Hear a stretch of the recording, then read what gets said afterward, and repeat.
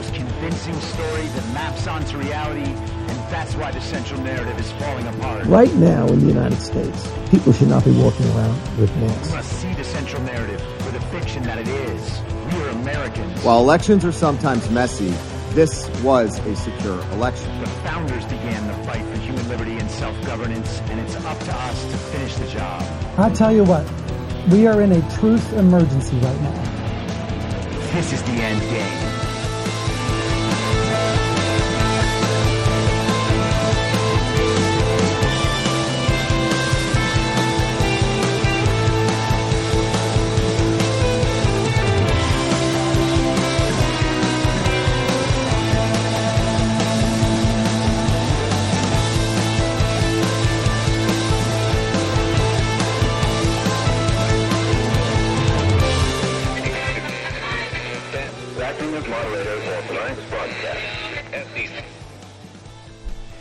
It's Wednesday, June 8th, 2022, the 504th day of dystopia. I'm your moderator, Chris Paul. Let's be reasonable. We'll start out as we always do. MyPillow.com, promo code reasonable. Make your home more comfortable, your bed, your feet, your life more comfortable. Go to MyPillow.com, use the promo code reasonable. You can get up to 60% off items all across the store. There are a bunch of buy one, get one free offers, and you will get Mike Lindell's book as a free gift when you order. So head over to MyPillow.com, promo code reasonable. Also, big thank you to everyone who continues to sign up for paid subscriptions on the Substack. As I have said a few times now, starting next week, I am going to release the podcast exclusively on Substack and then release it at a later date on other platforms. So the only way to get the podcast on time starting next week will be through a paid subscription on the Substack. And you can sign up for $5 a month. It basically breaks down to a quarter for every episode. So last night we had primaries from around the country. California is the one, of course, that is getting all the attention because they had some statewide races. And they also had the recall election for San Francisco District Attorney Chesa Boudin. And that is the race that is grabbing all the headlines because Chesa Boudin lost. He was recalled. And with that result, with the communists being thwarted in their effort to keep Boudin in his position, we are now meant to imagine that California's elections are somehow legitimate. Sure, they have potentially 5 million more registered voters than eligible voters. Sure, they mail-in ballots unsolicited to every registered voter. Yes, they allow you to print your ballot at home. Yes, they have drop boxes. Yes, people come harvest your ballots. And yes, of course, they have machines. So California has the whole system. In fact, California is the pioneer for the election fraud system that Democrats have been trying to implement around the country since the fake president was illegitimately inaugurated in January of 2021. The House has been trying to pass H.R. 1. And H.R. 1 would allow the federal government to seize control of the elections from the states and put the election fraud system in place around the country, which would guarantee their power in perpetuity. There would be no check and balance at that point. The other party would exist only as controlled opposition. They can control which Republicans get elected. They can control which Democrats get elected. If they know the country's mad with Democrats, well, they'll just pile a few more Adam Kinzingers into the mix, a few more Nancy Maces. That's how we get someone like Brad Raffensperger. Take a Democrat, put an R next to their name, send them on out, and say, hey, voters, we know you're upset with Democrats, so here's a guy with an R next to his name. You're going to vote for him. We'll let him win. It'll make you feel better. And then maybe you'll stop hounding us with allegations of clear and obvious and overwhelming evidence of widespread systemic intentional election fraud. And they do that even as we know that there was election fraud in Pennsylvania in these primaries, election fraud in Georgia that is just too obvious to ignore and happening to Democrats in Democrat races. And we know all about the 2020 election and all the fraud that occurred around the country. We can see that it occurred in every state. You can look at Seth Keshel's work for that. You can look at specific audits and investigations around the country. You can understand the implication of the election machines and the fact now that CISA has put out their own report about the J. Alex Halderman report, that report showing all of the vulnerabilities of the voting systems, particularly Dominion, but they're all open to the same influence. And we've got 2,000 Mules, and all of that evidence builds as time goes on. The evidence gets deeper. We see the evidence popping up in more places. And eventually it becomes obvious enough that even Biden voters start to become aware of it. But yet we get a result like we got in Virginia last year with Glenn Youngkin, and we tell ourselves it was a red wave. J.D. Vance conquers some more establishment candidates in Ohio, and we say that MAGA has taken control. Then we get down in Georgia. That election's a mess. Brian Kemp, Brad Raffensperger, Chris Carr, they all win their primaries, even though all of them are key figures in the 2020 election fraud and the cover-up of the stolen election. And we're told maybe Trump doesn't have the sway we're told he has. And then we get Chesa Boudin losing his recall election in California. And we're all told, look at this. You guys win sometimes. You get what you want sometimes. That means the system works. It's just that the public never agrees with you. Well, they agree with you rarely, but only when we really mess up and people get a little bit upset. But then they remember that all of these problems are just small speed bumps on the road to progress, and they'll come back home for the fall elections, and then we'll get the Democrats in office, just like the system requires. Or we'll get some Republicans in. We're okay with that. All that matters is keeping that uniparty election fraud system for permanent power in place. Election fraud in California. In 2012, the presidential election in California saw about 12, 13 million voters. 2016, 12 or 13 million voters. 2020, 17 million voters. Went up by almost a third. 17 million voters, a truly astounding number. And Donald Trump, we are told, got about 6 million of those. 6 million Californians came out and voted for Donald Trump in California over Joe Biden. Even though Donald Trump is the worst president ever and hated by everyone, especially Californians, Donald Trump secured 6 million votes in California. Now, in 2016, Donald Trump got about 4.5 million votes in California. So in that 4 years that everyone grew to truly hate Donald Trump and see how bad he was as president, Donald Trump's California vote increased by a third. He was so bad and so hated that he got 1.5 million extra votes from Californians. And one of them was mine. Not that mine was actually counted. Now, in that 2020 primary, Republicans received around 2.5 million votes. There were about 2.5 million votes in the Republican presidential primary. Donald Trump got about 2.3 million.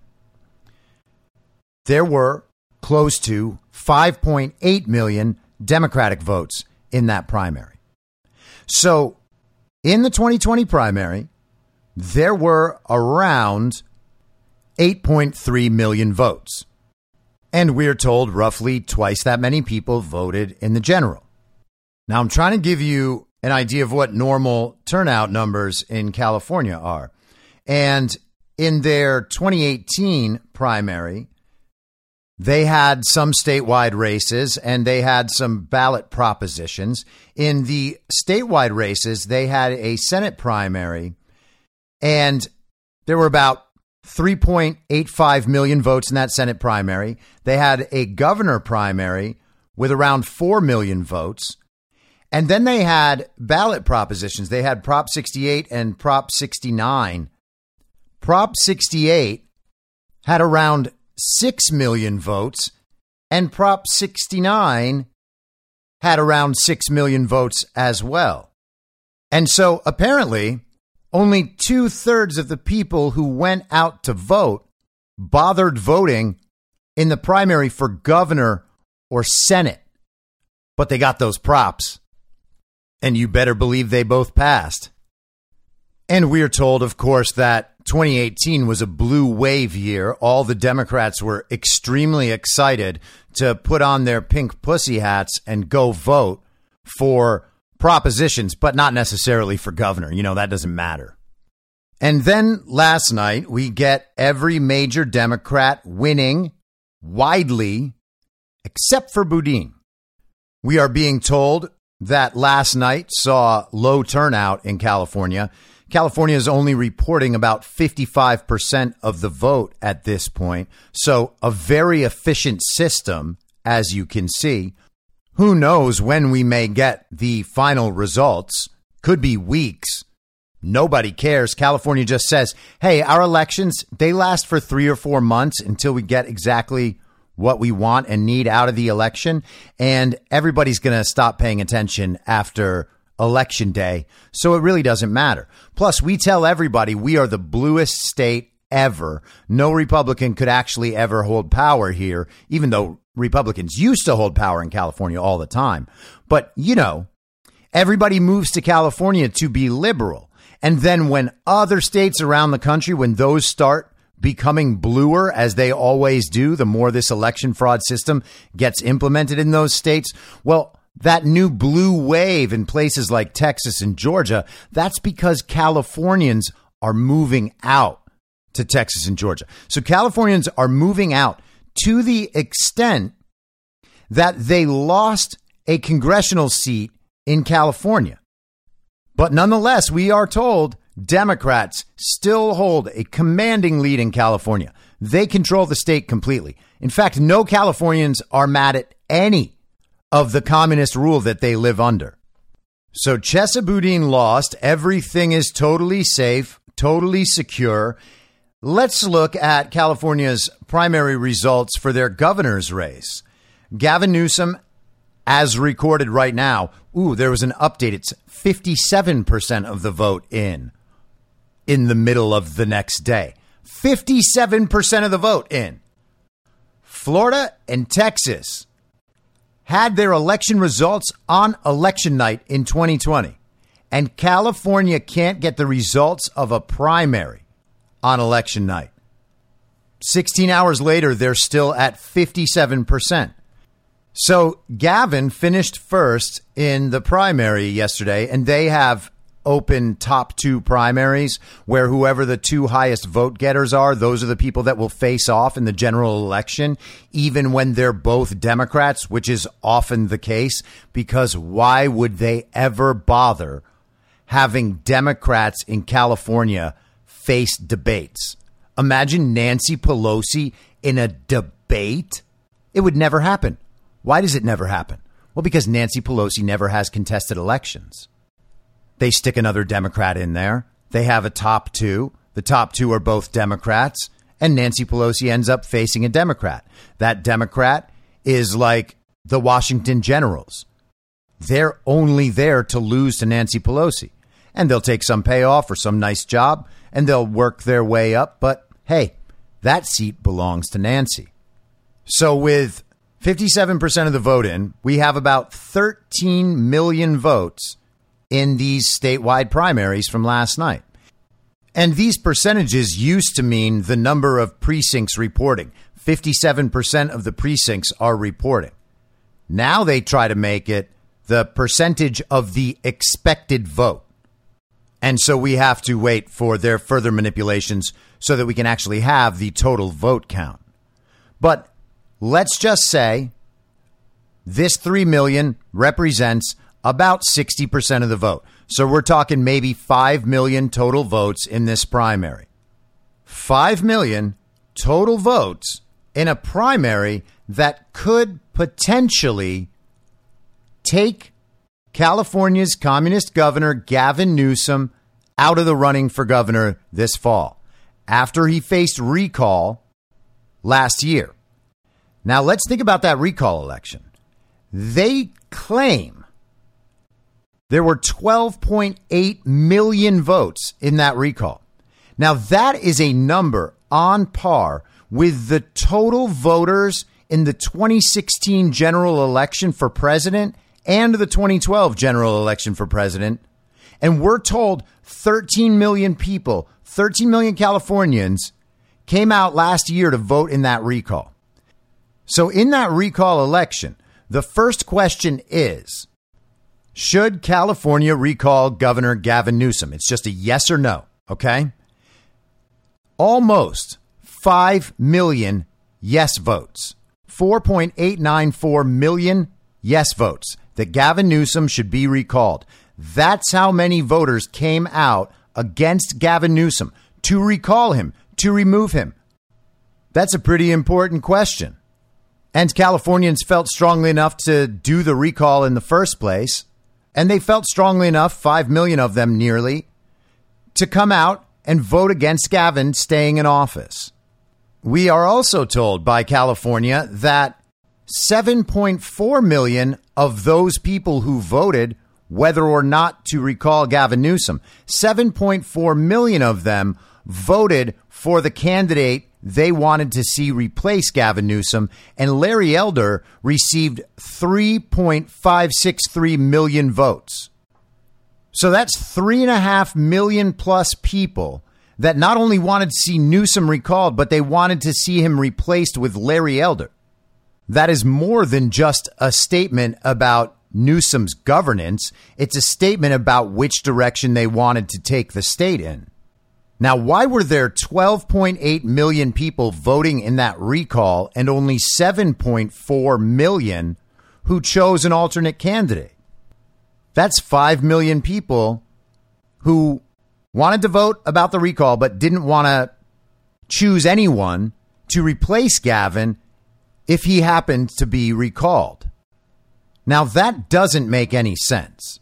You can vote against the recall and then still, as a safety measure, vote for your favorite Democrat to replace Gavin Newsom. And there were Democrats running in that race. A guy named Kevin Paffrath got 700,000+ votes. There was another Democrat that got almost another 400,000. So there were over 1 million people who selected Democrats to replace Newsom. Nearly 5 million people voted to recall him. You have to assume all of them voted for who they wanted to replace Gavin. But there's still another 2.5 million people who voted for replacements, even though they didn't want to recall Newsom. That's what we're meant to understand by this. So it's not like it's a totally unusual thing to say, no, I want Gavin to remain in office, but if he doesn't, I want to support this person. That is a totally normal thing to do. 2.5 million people did it. But the other 5 million, they just couldn't be bothered. Does any of this make sense to anyone? Or does it seem like California is just generating the results that California wants to generate, using the system that allows you to generate the results? How is it that nearly 5 million Californians came out to say they wanted to recall Gavin Newsom in a special election 8 months ago, and now fewer people show up in total for this primary, where they could also help remove Gavin Newsom, than the people who actually came out and took their time to say, enough Gavin Newsom? How is that possible? California Republicans are just less enthusiastic now? People are less frustrated with Gavin Newsom? People just didn't bother? What are we supposed to think of this? And the crazy thing is that Gavin's vote percentage, with the current results that we are allowed to see from California, is lower at 56.3% than his recall percentage was last fall. And I'd love to see Harry Enton or Steve Kornacki explain to me how all of this works in a rational world, but they would never do that because California just has their results. Everybody knows it's super blue, probably corrupt. No one pays attention. California's just California. Let's move on. But let's talk about the DA, right? We got to talk about the DA. What a big win. Oh, it's a rebuke of progressives, a rebuke of George Soros DAs, and George Gascon is next. Except Democrats around the country keep putting these George Soros attorney generals into office. How does that happen? Now, I'm not suggesting Californians aren't sick of Chesa Boudin, that San Franciscans aren't sick of Chesa Boudin. Obviously, they are. Same way Angelenos are sick of George Gascon. Same way voters across the entire state are sick of being turned into North Korea. But despite the dramatic media reaction, that's not the story of last night. The story of last night in California is still election fraud. This is bananas.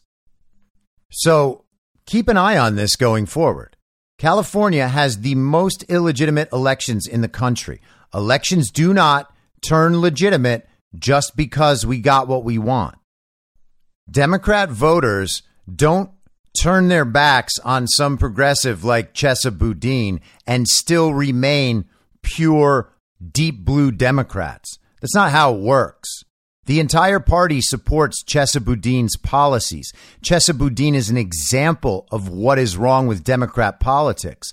When someone like that becomes such a prominent, malignant loser, it changes how people think of their party. It changes how they think of the other Democrat candidates in the state as they support what he does. I'm suggesting that California voters aren't having the thought, yeah, you know, I'm as liberal as can be. I think Joe Biden is doing an incredible job in office. Anything is better than allowing those domestic terrorist MAGA people to take control. But, you know, there's this real problem with homelessness and rampant crime and a total refusal to prosecute crime and the defunding of the police. I have a real problem with those things. But besides that, I am the most committed Democrat voter of all time. Tell me how that voter exists. Yet that's what we're supposed to think about the California results last night. And we are supposed to pat ourselves on the back and say that everything is a red wave and all we have to do is overwhelm the polls in the fall and everything will be just fine. That's not how it works. Election fraud gets the results they want. Where they have the extent of the power they have in California, they will hold on and fix the election in exactly which way they choose. California continually goes in the loss column for Republicans, not because California's voters are all Democrats. It's because California is run by Democrats right down to the election systems and every other system that affects the elections and the communications around the elections and the big tech and everything. California is under full global communist control. But let's dig down a little bit. I want to talk about who Chesa Boudin actually is. And you might say, well, why didn't you talk about this before the recall election? And hey, maybe you've got a point, but also maybe whatever. I'm talking about it now because I am suggesting that there are other narratives and other goals at play here. And to focus on last night as being some win against the Democrat communists and the George Soros district attorneys, it misses the rest of what's going on. So this is from the American Spectator, July 20th, 2019. DA candidate Chesa Boudin and his 4 parents' terrorist legacy. We shouldn't visit the sins of parents on their children. In the Hebrew Bible, God does it to the 3rd and 4th generation. But our Constitution rightly forbids corruption of blood. When children want to impose their parents' dangerous views on us, though, the connection becomes relevant. On November 5th, San Francisco Deputy Public Defender Chesa Boudin hopes to be voted in as the city's district attorney. Boudin has certainly been impressively schooled. Yale undergraduate, Rhodes Scholar at Oxford, and student at Yale Law School. But he seems to have been bizarrely educated on the American legal system. That's because Boudin affirms his parents' and adoptive parents' self-serving narrative about their participation in two 1970s terrorist movements, the Weathermen and the Black Liberation Army. And you might remember the Weathermen because Barack Obama was palling around with terrorist Bill Ayers, who was a member of the Weathermen. The narrative justifies political violence and violence against wealthy people. It seeks to minimize accountability for the impact of crime on victims. And it is driven by white guilt that excuses crimes committed by people of color, even against other people of color. I became familiar with this narrative while doing research for a novel, The Weathermen on Trial. Chesa Boudin's background is a dubious foundation for an office that protects public safety. Boudin was named Chesa by his parents, Kathy Boudin and David Gilbert, to honor convicted murderer Joanne Chesimard. She led the Black Liberation Army when it was a cop-hunting group that assassinated at least 6 police officers in the early 1970s. Now renamed Assata Shakur, she escaped from prison in 1979 and lives in Cuba, which refuses to extradite her. Kathy Boudin assisted in the armed robbery that funded Chesimard's jailbreak. And speaking of Assata Shakur, by the way, there is now a group called Assata's Daughters who participates in the movement for Black Lives.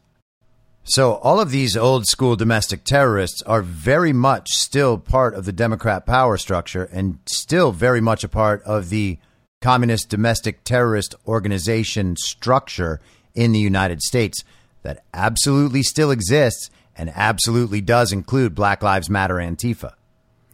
Boudin's parents took part in dozens of bombings with their white Weathermen terrorist group in its declared war on the United States from 1970 to 1975. These were the folks who bastardized the cry of peace now in the Vietnam anti-war movement into peace now, P-I-E-C-E. Peace was slang for a gun. Their war's avowed purpose was to aid black revolutionaries in creating a communist government. From 1980 to 1981, Boudin's parents aided the Black Liberation Army as it carried out a string of expropriations, meaning armed robberies.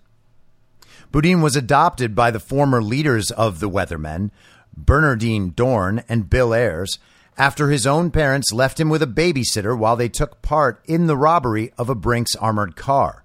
Dorn and Ayers had similarly saddled their own sons with revolutionary names, Zaid Osceola, to honor Chesimard's Black Liberation Army partner in cop killing and the Seminole Indian leader, and Malik Cochise, combining Malcolm X's Arabic name and an Apache war chief. You get the picture. White children must be validated with the names of people of color who attack whites. This fundamental sense of white guilt can be seen in Dorn leading discussions in 1969 about the need to, quote, off white pig babies, end quote, before they can grow up to be unworthy oppressors, and in her later use of white children as quote unquote beards to keep suspicion off her as she cased sites for bombings. To understand how Boudin's approach to criminal justice has been influenced by his 4 parents' narrative, let's parse his own words from his campaign website. Chesa Boudin's parents were incarcerated when he was just 14 months old for driving the getaway car in a robbery that tragically took the lives of 3 men. Chesa's father is still in prison. Chesa knows firsthand the destructive impacts of mass incarceration. He had to go through a metal detector and steel gates just to give his father a hug. And what a terrible injustice. I can't even believe his parents were put in prison. That's so sad. All they did was drive the getaway car in a bank robbery that tragically ended up with 3 people killed by the bank robbers, who Chesa Boudin's parents planned the crime with and then helped escape. You got that? Very sad. Imagine how much that must have hurt poor little Chesa. There are three problems with this story. First, Boudin's parents were not convicted for, quote unquote, driving the getaway car. They were convicted of felony murder because they were an integral part of a robbery plot for a group that they knew had murdered a guard in a recent expropriation. Their role was to be beards, white motorists unlikely to be suspected of a reported robbery by black men.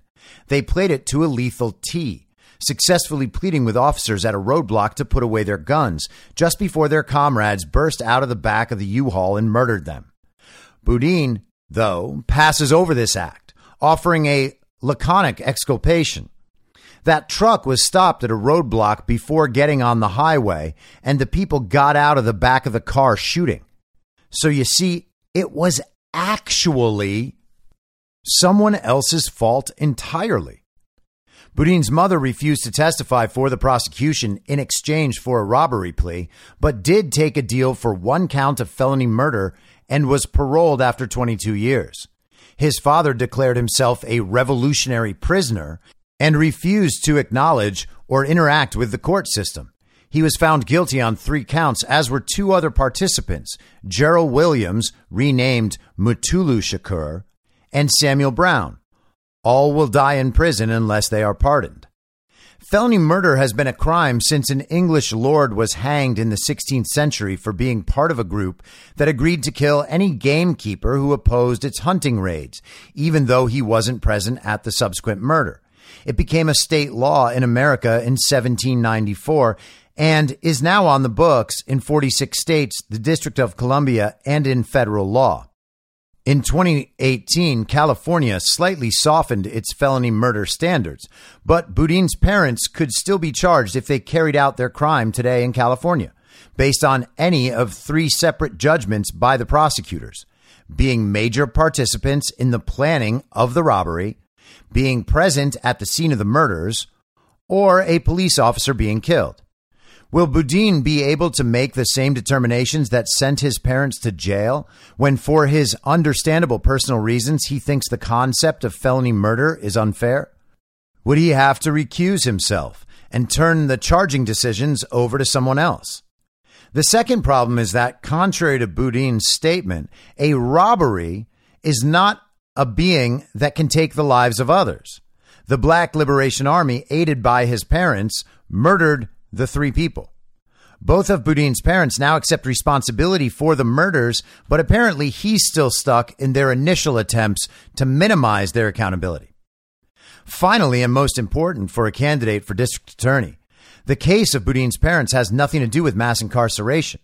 Most anti-war protesters never became violent, let alone joined gangs of bombers and murderers.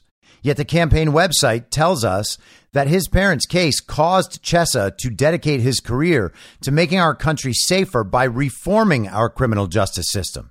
Chesa will work to end mass incarceration. And you know, we really have to stop talking about mass incarceration being a problem. Yes, mass incarceration, as it's framed, seems like a problem. What I'm saying is it's improperly framed. The number of people incarcerated is not itself the problem. We can talk about why that number is so high and what can be done to lower that number so that we produce fewer criminals in our society. That is a valuable conversation worth having. But the number of people incarcerated does not necessarily indicate a problem unless they are unjustly incarcerated, or we have too many things we are incarcerating people for. And again, both of those are good discussions too, but not related to the overall number of people incarcerated. People who are convicted of serious crimes should be incarcerated. It doesn't matter how many of them are. I'm the guy that thinks 90% of the people holding political office around the country should be incarcerated because they aided and abetted the theft of the 2020 American election and participated in a soft coup against the United States of America. I hope all of them who did that are incarcerated. I want everyone who commits serious crimes to be punished by the system. So I'm open to saying we have a problem with unjust incarceration and then hoping that people point out those instances so that we can make sure people in those circumstances are not incarcerated. Totally down with that. But don't tell me that the number of criminals is too high. So the way to fix that is to not prosecute crime when it occurs and when there are actual victims whose lives are harmed or ruined by the criminals. There's not some cosmic communist good being done by making sure that people who commit crimes are not held accountable and that anybody can just commit crime willy-nilly and not worry about it. That's how our cities get to the point they're at. In a recent interview, Boudin channeled his parents' narrative, which considers the tripling of prison rates from 1980 to 2000 as a racist and political act. It's not a coincidence that the prison population exploded around the same time as working communities, black and brown communities, were organizing in the civil rights movement and against the war in Vietnam. Folks like Angela Davis, Michelle Alexander, and Christian Parenti have excellent books contextualizing the prison boom as repressive response to social changes, and I'm sure that they do. But it absolutely is coincidence. Crime exploded in America from 1960 to 1980, with overall rates tripling, murder doubling, rape and violent crime quadrupling, and assault growing sixfold. Crime stayed at these levels until the mid-1990s before falling back toward 1960 levels today. The pattern was the same for all types of crime, from armed robbery to property crimes like auto theft and burglary. The very communities Boudin claims were unfairly hammered actually clamored for action against crime, including more and longer sentences. For Boudin, like his parents, being locked up makes the criminal a victim. It punishes people in a way that teaches them to be institutionalized and dysfunctional in society. That's why we see high recidivism rates. That's the quote. No, we see these rates largely because incarcerated people are already, obviously, institutionalized with a proven propensity for crime. Boudin's claim trivializes the challenges of rehabilitation. It doesn't always work, but not just because of the system. Prisoners have low school achievement and high rates of mental illness. It's no easier to educate them inside than it was outside. Every single successful outcome is a victory for them and for us. Boudin is against, quote, harsher convictions and longer sentences, end quote, and generally wants people let out of jail as soon as they pose no clear threat to society. People of color would get additional breaks because he wants to end, quote, racist disparities, and they've been the victims of discrimination. But criminal justice is about more than rehabilitating the criminal. What about the punishment for destroying lives in neighborhoods? What about the rights of communities to have their tormentors go away for a while and give them some peace?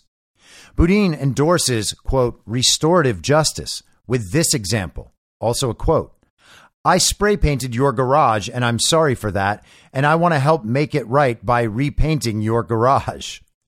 This is wishful thinking. We've all been conditioned against admitting guilt.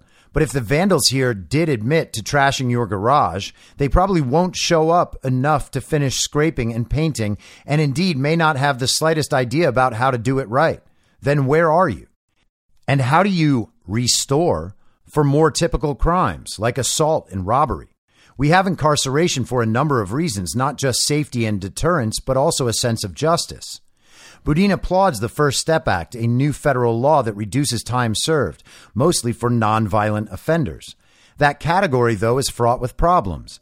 Alice Marie Johnson, the Trump pardon poster child for the act, ran region-wide money and drug operations for the Cali cartel when it was murdering dozens in devastating neighborhoods. For her advocates to call her crime nonviolent is misleading. Dorn and Ayers similarly still present their 1970s bombing campaign as armed propaganda against symbolic buildings that was never intended to hurt anyone. That claim is false on its face, since the initial spate of bombings in early 1970 were intended to, and did, cause casualties. Kathy Boudin's bombing cell was arming a nail bomb for an army sergeant's dance when it blew up, killing 3 weathermen and nearly killing her, 3 floors up in the bomb factory. But more fundamentally, to plant any bomb is to make a judgment that innocent bystanders and even first responders to a called-in warning are acceptable casualties for your glorious cause.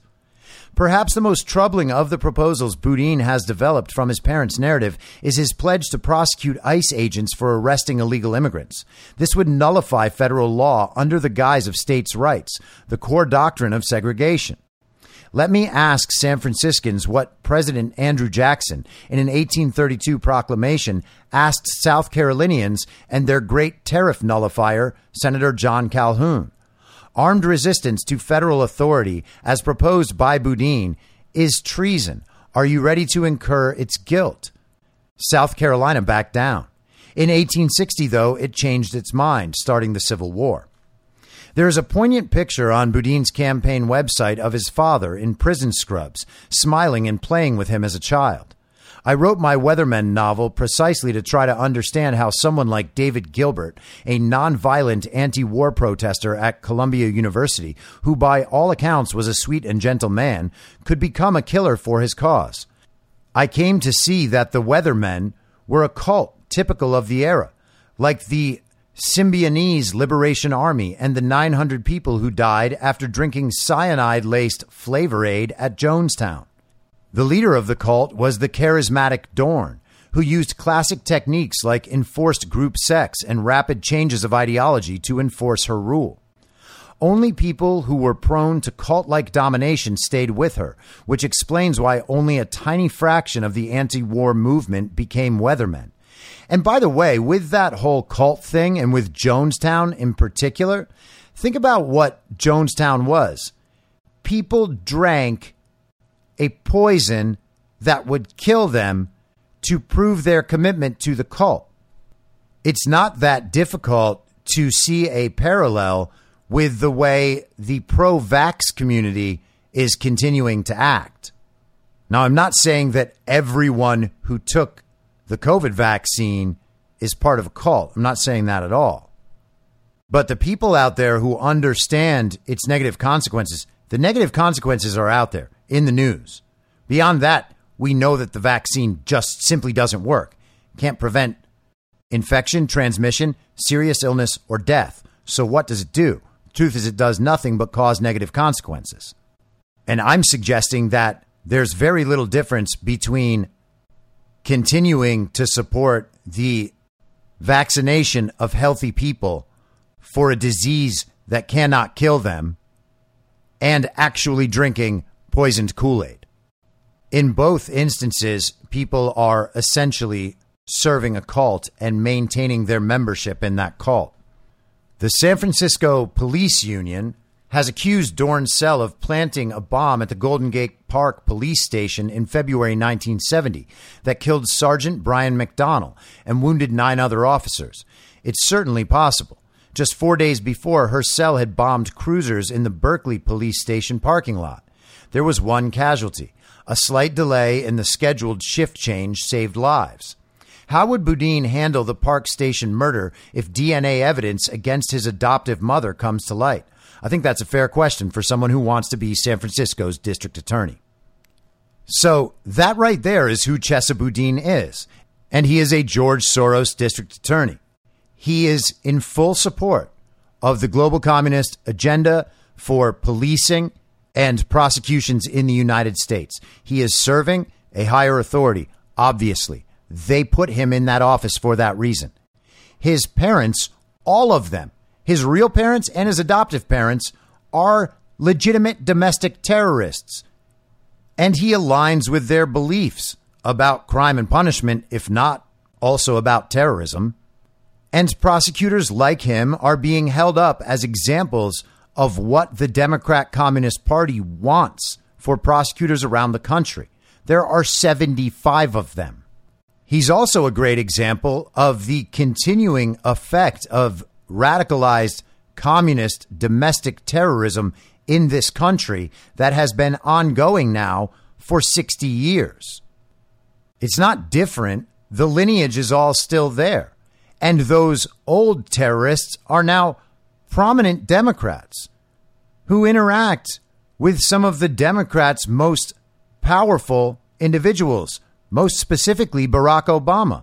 But let's not forget that Bill Clinton pardoned domestic terrorist Susan Rosenberg on his last day in office. She had been in jail for 16 years for bombing the United States Capitol as another one of these communist radical domestic terrorist organizations. And then she got put on the executive board of the fiscal sponsor of Black Lives Matter. These people are exactly as described. And it is very good that Chesa Boudin is being recalled, but he's just going to be replaced with another communist by San Francisco Mayor London Breed. So again, where is the win? That's not a win. That's a cover to make us believe that California's elections are somehow legitimate. They're not. And sorry, Glenn Youngkin's victory shouldn't be seen as any more legitimate either. And I'm certainly not saying, by the way, that Glenn Youngkin winning that election did not reflect the will of the voters in Virginia. I'm sure that the voters of Virginia chose Glenn Youngkin over Terry McAuliffe.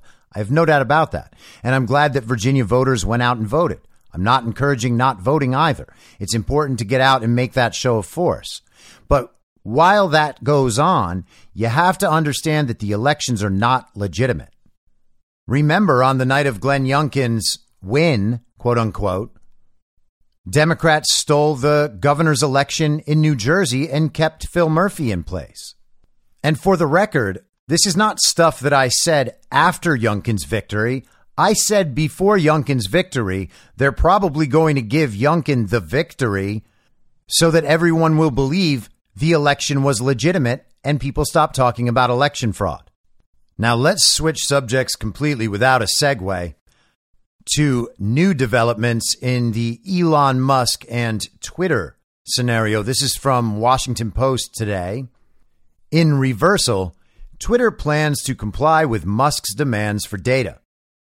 After a weeks-long impasse, Twitter's board plans to fully comply with Elon Musk's demands for internal data by offering access to its full, quote-unquote, fire hose. The main stream of data, comprising more than 500 million tweets posted each day, according to a person familiar with the company's thinking, who spoke on the condition of anonymity to describe the state of negotiations. Now, that is interesting because that sounds like it is data on something slightly different to me. The move aims to end a standoff with the billionaire who has threatened to pull out of his $44 billion deal to buy Twitter unless the company provides access to data he says is necessary to evaluate the number of fake users on the platform. The information could be provided as soon as this week, the person said. Currently, some 24 companies pay for access to the trove, which comprises not only a real-time record of tweets, but the devices they tweet from, as well as information about the accounts that tweet. Musk's legal team contends the data stream is essential for understanding the amount of spam and bot activity on its platform, a figure that could influence the company's ad revenue, according to a letter sent to Twitter on Monday. Musk has said the deal is on hold until he secures the information, adding to speculation that he's trying to pull out or renegotiate his purchase for a lower price. When he signed his initial deal to buy the company in April, he waived a right to look deeply at Twitter's finances and internal workings. Oh, did he? The purchase agreement requires that Musk go through with the deal unless he can show the company misled him or a major event has changed its value. Twitter's leaders are skeptical of Musk's ability to use the fire hose to find previously undetected information. And there you go. The data stream has been available for years to the companies that pay Twitter for the ability to analyze it to find patterns and insights in the daily conversation. Oh, that's so interesting. So they wouldn't give him the information that they actually sell to other companies and organizations? Got it. But now they will give him the information. And he's supposed to just figure out the bot thing from that, from the same information that other companies get. Got it. They, along with some analysts and Silicon Valley insiders, say that Musk is using the data request as a pretext to wiggle out of the deal or to negotiate a lower price. Ooh, some analysts say. The spam activity is important to his team because if Twitter is underestimating spam on its service, the company's estimates for how many users could be shown ads would be smaller, affecting revenue. Well, it would affect a whole lot more than that, too, Wapo. In the Monday letter addressed to Twitter's general counsel, Vijaya Gotti, Musk's lawyers accused Twitter of refusing to provide information about spam and fake accounts that the billionaire, who is the world's richest man, has been requesting since May 9th. Musk must have a complete and accurate understanding of the very core of Twitter's business model, its active user base, stated the lawyers from the firm Skadden Arps, Slate, Meagher, and Flom. Twitter's latest offer to simply provide additional details regarding the company's own testing methodologies, whether through written materials or verbal explanations, is tantamount to refusing Mr. Musk's data requests.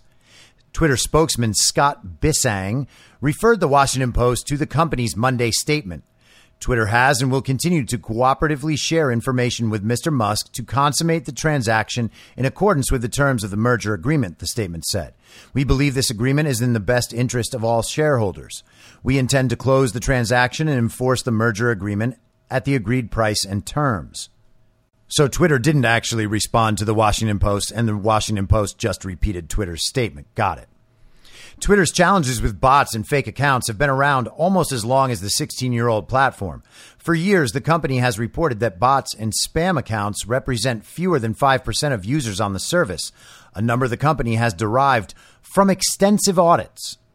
But some outside researchers, based on their studies, suggest that percentage is actually much higher, perhaps double or triple the 5% figure. And that's not actually what they estimate. They estimate it could actually be a whole lot higher than that.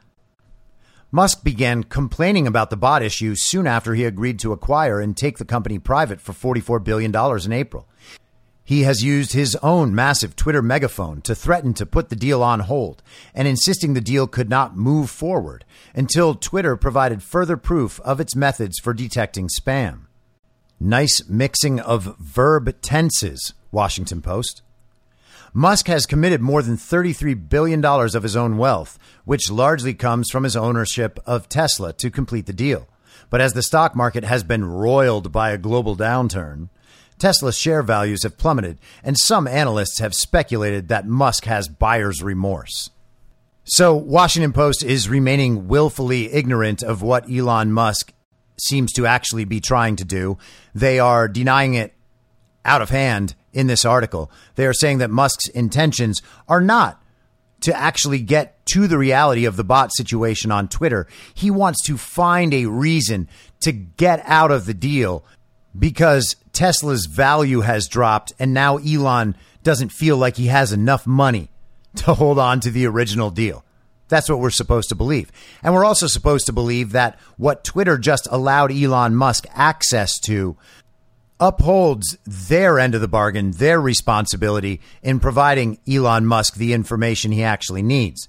But if that information is the same as the information they sell to corporations and other organizations, you would expect that it would not be sufficient for finding what Elon Musk intends to find. And we will see. But I would not be at all surprised to hear within the next few days or a week that this new information is also insufficient. And if Elon and his attorneys pursue this further, you can imagine the Washington Post and the rest of the mainstream media saying that his further pursuit is actually proof that he really does just want to get out of the deal because Twitter has already provided him the information that he needs. And now switching subjects one final time without a segue, this is from the Daily Mail today. Healthy young people are dying suddenly and unexpectedly from a mysterious syndrome as doctors seek answers through a new national register. Oh, well, the solution to vaccine death is to build another list of people? Gosh, these commies think of everything. People aged under 40 are being urged to have their hearts checked because they may potentially be at risk of sudden adult death syndrome. The syndrome, known as SADS, has been fatal for all kinds of people, regardless of whether they maintain a fit and healthy lifestyle. Well, that's certainly strange. There's a new syndrome called SADS. Now it's not funny anymore to talk about getting a case of the MADS and the SADS. Now it's very serious. Sudden adult death syndrome? Perfectly healthy people just dying out of nowhere? How does it happen? Oh, it's because they have a syndrome. It must be the syndrome that's killing them.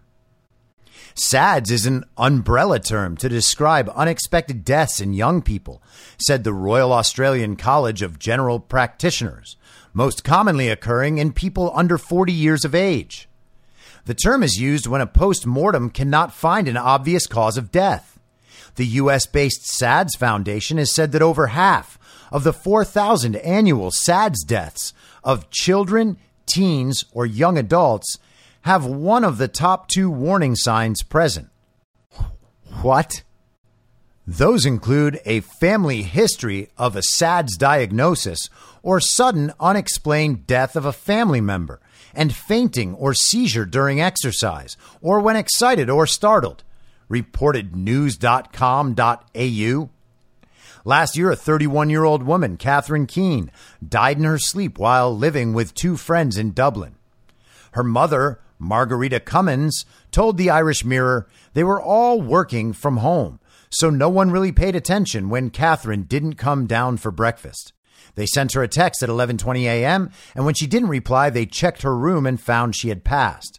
Her friend heard a noise in her room at 3:56 a.m. and believes now that is when she died.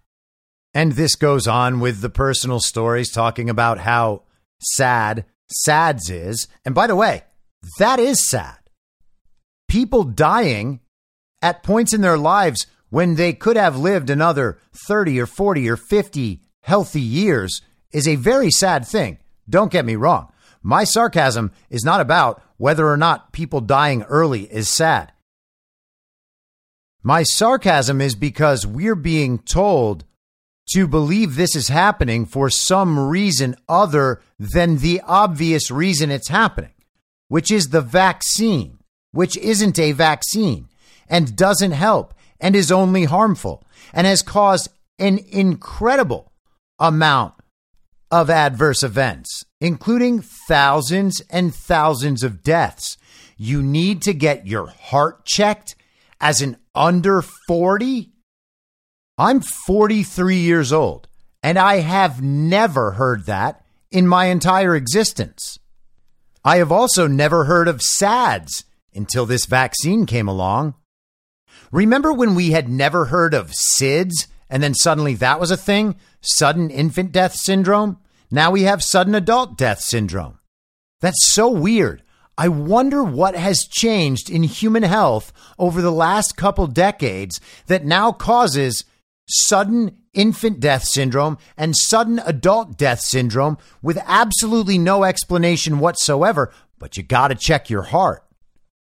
Jumping down to the end of this article, the majority of these SADS events, 90%, occur outside the hospital. The person doesn't make it. So it's actually ambulance staff and forensics caring for the bulk of these patients, Dr. Peratz said. I think even doctors underestimate it. We only see the 10% who survive and make it to the hospital. We only see the tip of the iceberg ourselves. Wait a second. There are SADS events that don't include death? Am I the only one that's confused by that? It seems to me that while I am still alive, I have not had sudden adult death syndrome, because the sudden depends on the death and the adult depends on the death, and the syndrome also depends on the death. It can't be a death syndrome without death. I guess things can suddenly happen to adults without death, but then they wouldn't be part of the sudden adult death syndrome. For family and friends of victims, SADS is a very hard entity to grasp, the doctor says, because it's a diagnosis of nothing. But hey, he's a doctor. He knows everything. Trust the doctors, trust the science, trust the experts. And when the experts give you a diagnosis of nothing, you say, oh, Well, I guess nothing happened. I guess now it's extra sad my friend is dead. But let's keep on vaxxing. Dr. Peratz said that from a public health perspective, combating SADS was not as easy as everyone in Australia getting genetically screened, as scientists were still not 100% clear on what genes cause this. Oh, well, that's strange. They think it's something to do with genetics, and it never happened before in history. And these people were all perfectly healthy until they suddenly died, or shortly before that. What could it be? Something that involves genes, huh? Well, there was that COVID vaccine, but that was just a vaccine. That was supposed to prevent anyone from getting COVID. And I mean, sure, it didn't. In fact, the vaccinated get COVID more than everybody else by a long shot. And it was supposed to prevent hospitalizations and serious illness and death, but it didn't do that either. Because, of course, the vaccinated die at higher rates, too. But the only thing that matters here is that the vaccine is a vaccine. Like, if, for instance, the vaccine was not a vaccine and instead it was an experimental gene therapy known to deliver the dangerous spike protein to every single organ of your body, including your heart and your brain, maybe that would be something different. Maybe that's something that we would have to consider in context of this genetic problem that predisposes just certain adults to sudden adult death syndrome.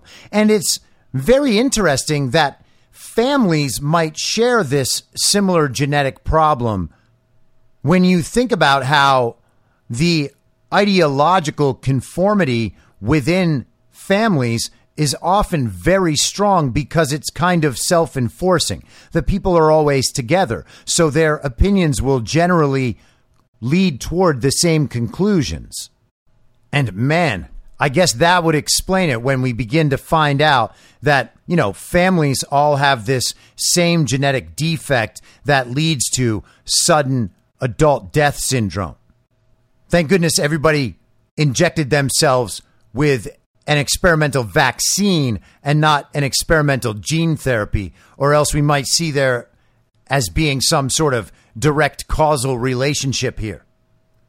The best advice would be if you yourself have had a first-degree relative, a parent, sibling, or child who's had an unexplained death, it's extremely recommended you see a cardiologist, Dr. Peratz said. So they don't know what it is, but it's definitely the heart. And it affects families, which means it's genetic.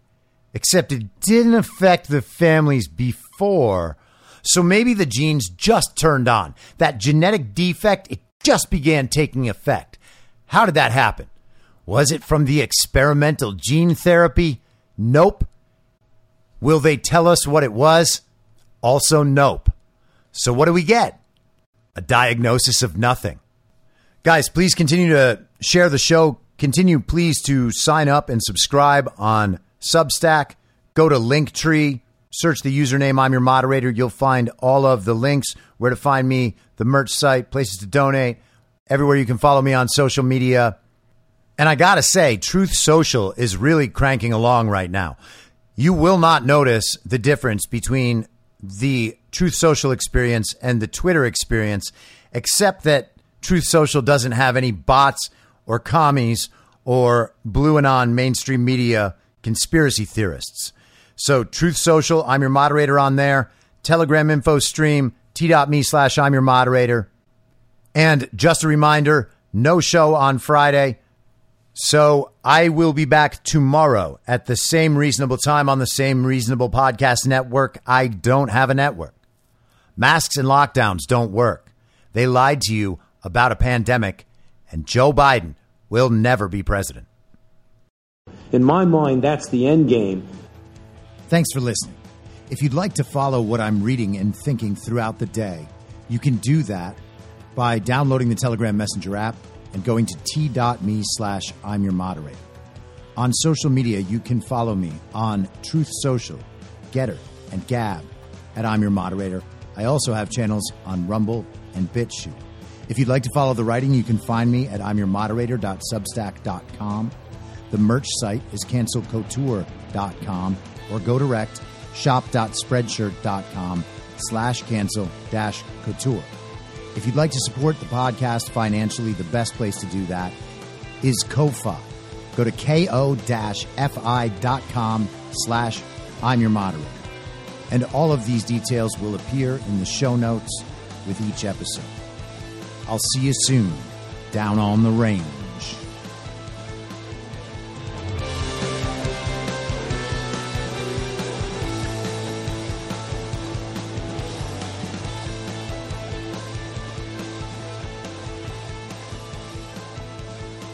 It's